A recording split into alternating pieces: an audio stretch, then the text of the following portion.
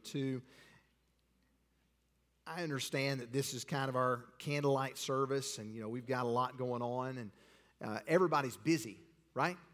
We're all busy, and I've got family events, and several of you have brought your family either this morning or tonight to be with you, and this is a part of your annual celebration. But as we celebrate the miracle in the manger that was born thousands of years ago, we want to ask ourselves a question tonight that was asked of the innkeeper that night.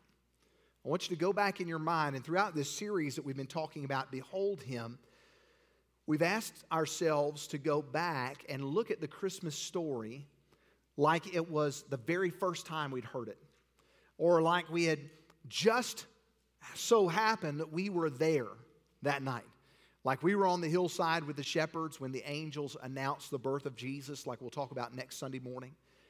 Or maybe you're the innkeeper and seeing this man and his wife expectantly saying there's no room. Or maybe it's the wise men who followed the star for up to 2 years looking for this new king. I want us to look at the story tonight from Luke chapter number 2, and I'm going to challenge all of us to look at it almost like it's the very first time you've heard the story. Because I think sometimes we get to the place where it's like, yeah, it's the Christmas story.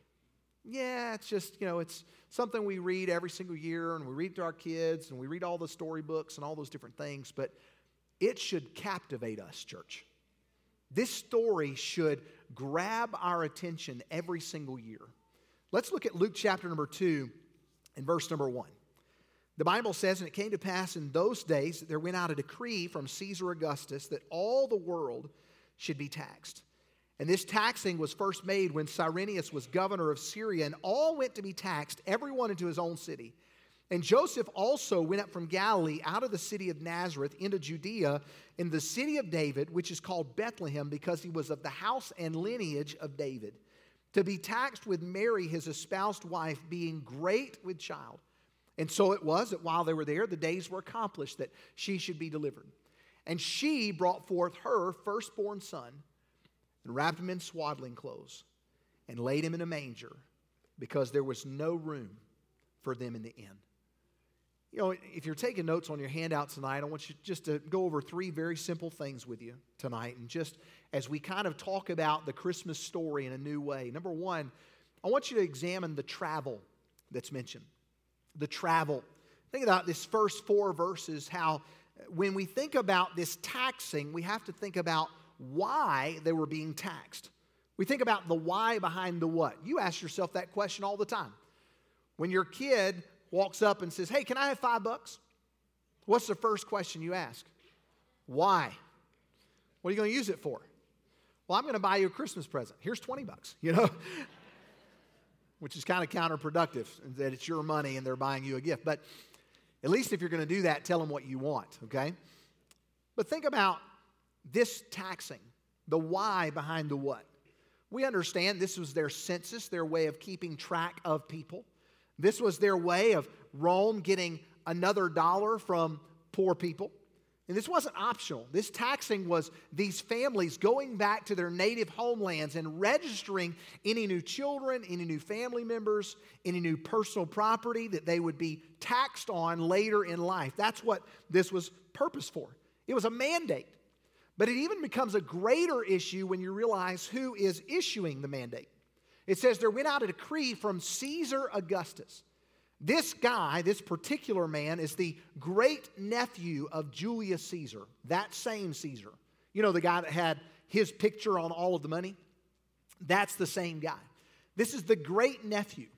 The term Augustus is what's substantial to us, because that phrase meant divinity.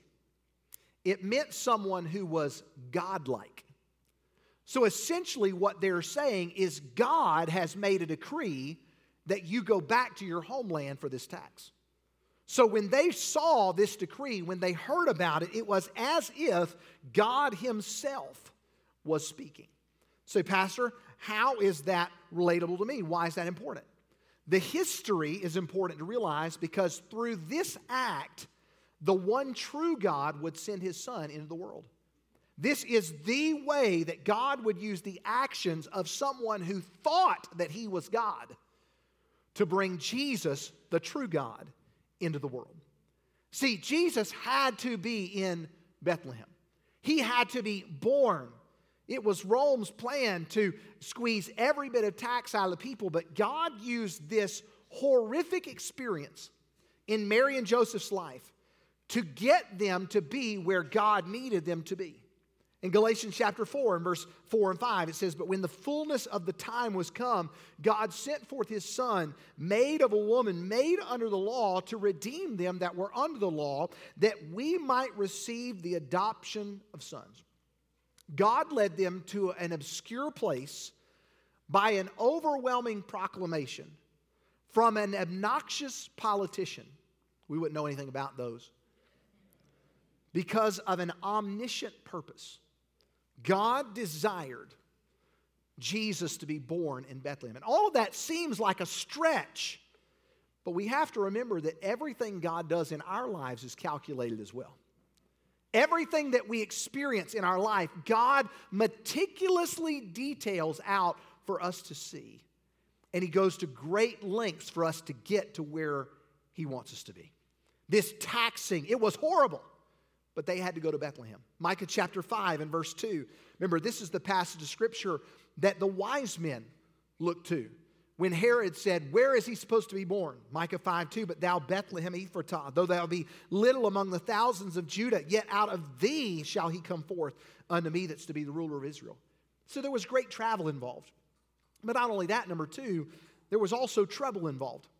Verse number 5, it tells us that Mary and Joseph traveled to be taxed, verse 5, with Mary, his espoused wife, being great with child. Now, we talked in our series the last few weeks about what this means, what this espousal means. There were three parts of the marriage process in Jewish culture. There was the engagement. That was the prearranged part. That was, as moms and dads, you would figure out other families in the community, and you would hand select from an early age the child that your child was one day going to marry. That sounds like fun, doesn't it? Yeah, yeah. All the teenagers are like, "Thank God I wasn't born there." You know? But at the same time, this is their culture. This is what they did. This was normal for them. It was nothing for them to know growing up, 6, 7, 8, 9 years old, "Yeah, that kid over there, I'm going to marry one day." And they meant it because they knew it. But that was the engagement process. Can you imagine a little 6-year-old walking up to you and say, "Yeah, I'm engaged to that kid over there"? Engagement. But then there was the betrothal part. That's where Mary and Joseph were. They were betrothed to be married. They had already entered into the legally binding part of the marriage. They hadn't consummated the relationship yet, but it was legally binding. It's ironic to me that even though they got to this point, the girl could still say no. She could still say, "I'm not marrying that guy. He's ugly. He's got a wart on his face," or whatever. Or if the mom and dad said, "You know what, that young man cannot provide for our daughter," they could break the agreement, but it had to be by a written decree. It had to be a divorce. But we see the third stage, and that was marriage. And we see that they were in this stage, this third part. They had been engaged, they'd been betrothed. Now they're married. They're in this part where they're traveling together. They're literally man and wife. As far as the world is concerned, they are married, traveling together. But we see the trouble in the fact that Mary is great with child. They had to travel, get this, 80 miles. Ladies, how would you like to be traveling 80 miles anywhere, being great with child? That was the trouble. And consider the fact there was no planes, trains, or automobiles. You were riding a donkey or you're walking 80 miles. They're heading to Bethlehem. But imagine traveling all that way only to find when you get there that there's no room. No room. Imagine the frustration with Joseph, standing there begging and pleading, knowing that his wife would have to stay in a barn, that this baby would have to be born there, and them knowing who he was. This is God's son. He's going to have to be born in a place that is disgusting. I'm sure it was frustrating. But you think about our lives today, there are times when frustration seems to be our friend because it's always around. Whether it's our family or whether it's work or whether it's church or whether it's friends or spouse or kids, whatever that may be, there will always be something to be frustrated about. And that's why we see in Psalm 34, verse 18, David said, "The Lord is nigh unto them that are of a broken heart, and saveth such as be of a contrite spirit." It's easy for us to wonder, why am I here? What's God doing? Why has He led me to this place? And why do I have to go through this? But Mary had to be in this exact place to be born, for Jesus to be born. But as much as it was troubling, there was also a sense of peace. Now think about this, and then I'll give you the last point and we'll be done. Think about the fact that they were in Nazareth. Everybody knew their circumstance. Everybody in Nazareth assumed that this was not a good situation. Parents, you understand. Adults, you know what I'm talking about. The fact that they thought that there had been conception before marriage. That's what they assumed. Even as Jesus got older, they accused him of being an illegitimate child. But as they traveled to Bethlehem, when they showed up at the inn, they were just another couple expecting a baby. Even as they got there, there was a sense of peace. At least we won't have to hear people whispering about us when we get here to Bethlehem. At least we won't have to worry about someone looking down their spiritual nose at us and criticizing our situation. It was only in their hometown that people suspected anything. Only in their hometown where people knew them. So even in these circumstances, there was still a feeling of peace. At least we won't have to worry about this. 2 Thessalonians chapter 3, verse 16 says that that's the feeling that God wants us to have this Christmas season. It says, "Now the Lord of peace himself give you peace, always by all means the Lord be with you." Isaiah 26:3, "Thou wilt keep him in perfect peace, whose mind is stayed on thee, because he trusteth in thee." See, peace is possible, but peace is only possible in Jesus. He is the source of our peace. Ephesians chapter 2, verse 13 and 14. "But now in Christ Jesus, ye who are sometimes far off are made nigh by the blood of Christ, for he is our peace." Hey, do you want peace today? Don't we need peace in our day-to-day lives? Hey, the only place we'll find it is in Jesus. You're not going to find peace in this world and what they have to offer. You won't find peace in your bank account. You won't find peace in your retirement account. You won't find peace in the relationships that you have with others. But you can find peace in Jesus. Say, "Pastor, how is that possible?" Because of why he came. He came to allow you and I to experience what we can't get anywhere else. And that is peace with God. Because out of that relationship flows all of our other relationships. When I have peace with God and I understand that God has a plan for my life and that He's under control and everything is according to His design, then I know that whatever happens to me in this life, I know that it's been planned by God and He does all things well. And that's why I can have peace. Well, Pastor, what about in my job? What about in my marriage? What about in my home? What about my relationship with my kids? If you have peace with God, everything flows out of that. And even though you might not be happy in the present moment, you can still have peace in the moment. We see the travel, we see the trouble, and then verse 6 and 7, we see the triumph that's mentioned. The name Bethlehem here, it says, and so it was that while they were there, the place, Bethlehem, while they were in Bethlehem, the days were accomplished that she should be delivered. And she brought forth her firstborn son, wrapped him in swaddling clothes, laid him in a manger, because there was no room for them in the inn. The name Bethlehem, that town, that word means house of bread, place of bread. So it only makes sense that the bread of life would be born in the house of bread. The bread of life. But what made his arrival so triumphant? What was it about him coming that we celebrate? It was worth celebrating by the angels. It was worth these wise men, these magi, to travel thousands of miles. What was the big deal? It's what he came to do. It's what we see in Matthew chapter number 1 when the angel spoke to Joseph and said, "And she shall bring forth a son, and thou shalt call his name Jesus, for he shall save his people from their sins." That's why it's triumphant. That's why we celebrate at Christmas his arrival. The location was ridiculous for a king to come. Bethlehem. It was a simple place. It was a house of peasants. Not fancy. They didn't have a palace there. They didn't have a fancy synagogue there. It was poor people.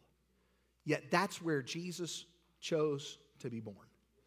Kent Hughes said, "If we imagine that Jesus was born in a freshly swept county fair stable, we miss the whole point. It was wretched, scandalous. There was sweat and pain and blood and cries as Mary reached up to the heavens for help. The earth was cold and hard. The smell of birth mixed with the stench of manure and acrid straw made a contemptible bouquet. Trembling carpenter hands, clumsy with fear, grasped God's Son, slippery with blood. The baby's limbs waving helplessly as if falling through space, his face grimacing as he gasped in the cold, and his cry pierced the night. It was clearly a leap down, as if the Son of God rose from his splendor, stood poised at the rim of the universe, irradiating light, and dove headlong, speeding through the stars over the Milky Way to Earth's galaxy, finally past Arcturus, where he plunged into a huddle of animals. Nothing could be lower. And that's why his birth is so triumphant. The fact that God became man. God confined himself to a single cell in the womb of a virgin to be born to die. That's what makes his birth a triumph. God became man. Remaining what he was, he became what he was not. Stayed God, yet became man. He is the reason for Christmas. Say, Pastor, we're going to get up next Monday morning and we're going to have Christmas presents and we're going to have breakfast with our family and we're going to do all these things. That's awesome. But that's not why we celebrate. We celebrate because God sent us a Savior that we honestly, truthfully, do not deserve. That's why his birth is triumphant. It's the fact that he stooped so low to reach us. See, we couldn't stoop up. We couldn't reach up.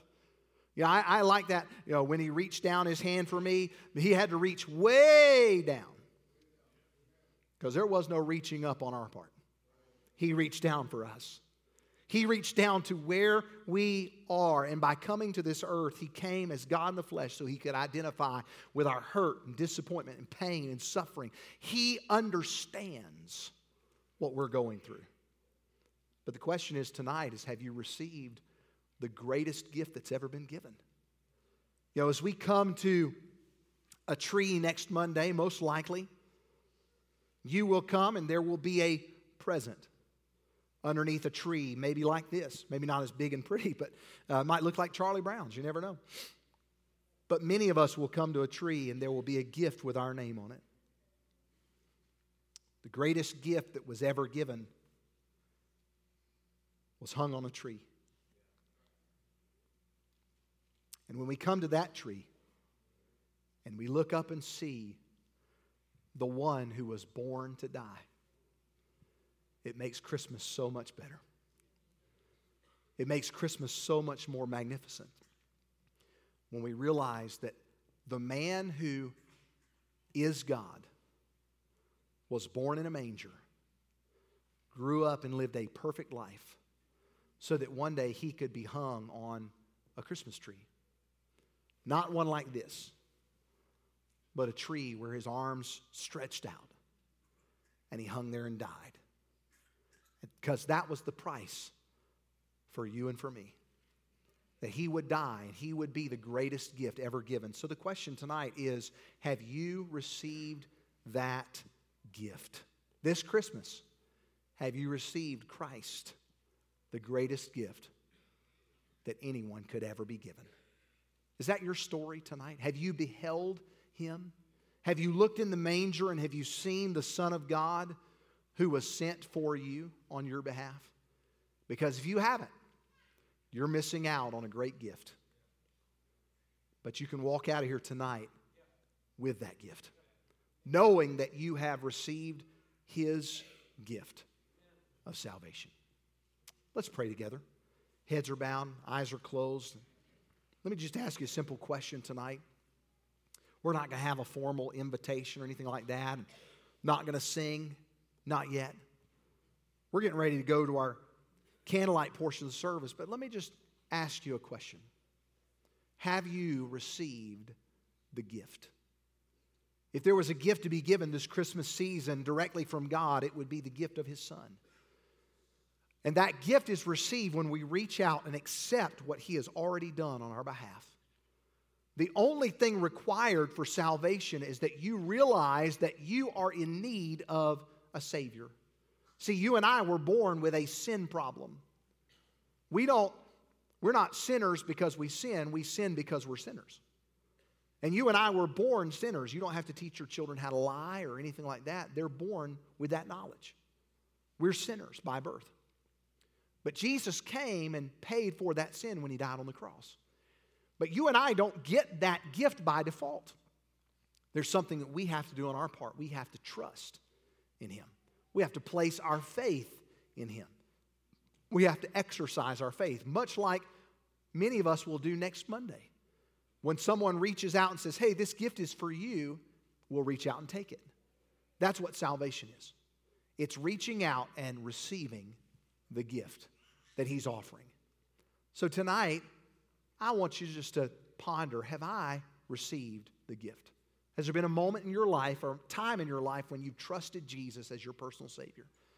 Maybe you say in a crowd this size, say, Pastor, I've not done that. I don't know what that's like.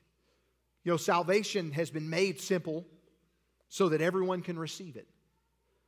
But that gift that's being offered comes when you acknowledge that you have a sin need and Jesus died to pay for that sin. And you reach out and receive in faith by asking Him to save you. That's a simple prayer. I'm not going to put words in your mouth on what to pray, but if you're here tonight and you say, hey, I don't know that I have received that gift, salvation is literally you telling the Lord that you have a need.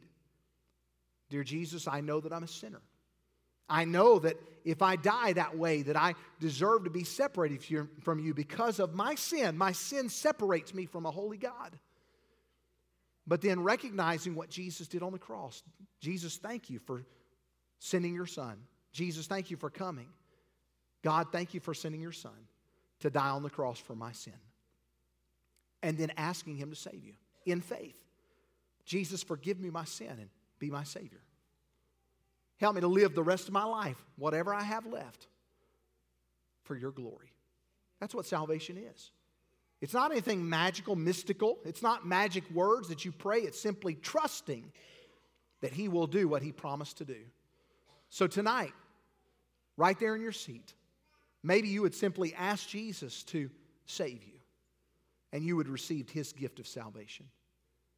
That's not something that I can do for you. That's not something that your mom or dad or your grandma or grandpa, God doesn't have grandchildren, He has children. That's a decision that you must make. And you say, Pastor, I've got plenty of time. That's what Satan would love for you to believe. But one day, all of our time will run out. So the question tonight, have you received the gift? We would love to introduce you to our Savior. You know what to do. The question is, have you done it? Have you received the gift? Have you come to the manger to behold Him and seen Him afresh and anew? Father, please speak to hearts. Lord, if there's someone here today that doesn't know that you are their Savior, they don't know you as their personal Savior, Lord, please help tonight to be their night of salvation. Lord, help them to call on you for salvation. Lord, help them to see you, maybe for the very first time. And Lord, they would call out to you. Lord, I ask that you please do a work that only you can do. And Lord, please help someone maybe tonight in this room or watching online to ask you to forgive you of their sin and to trust you for salvation, to behold you as that miracle in the manger, that gift in the manger. Lord, please do what only you can do tonight and save someone. In Jesus' name, amen.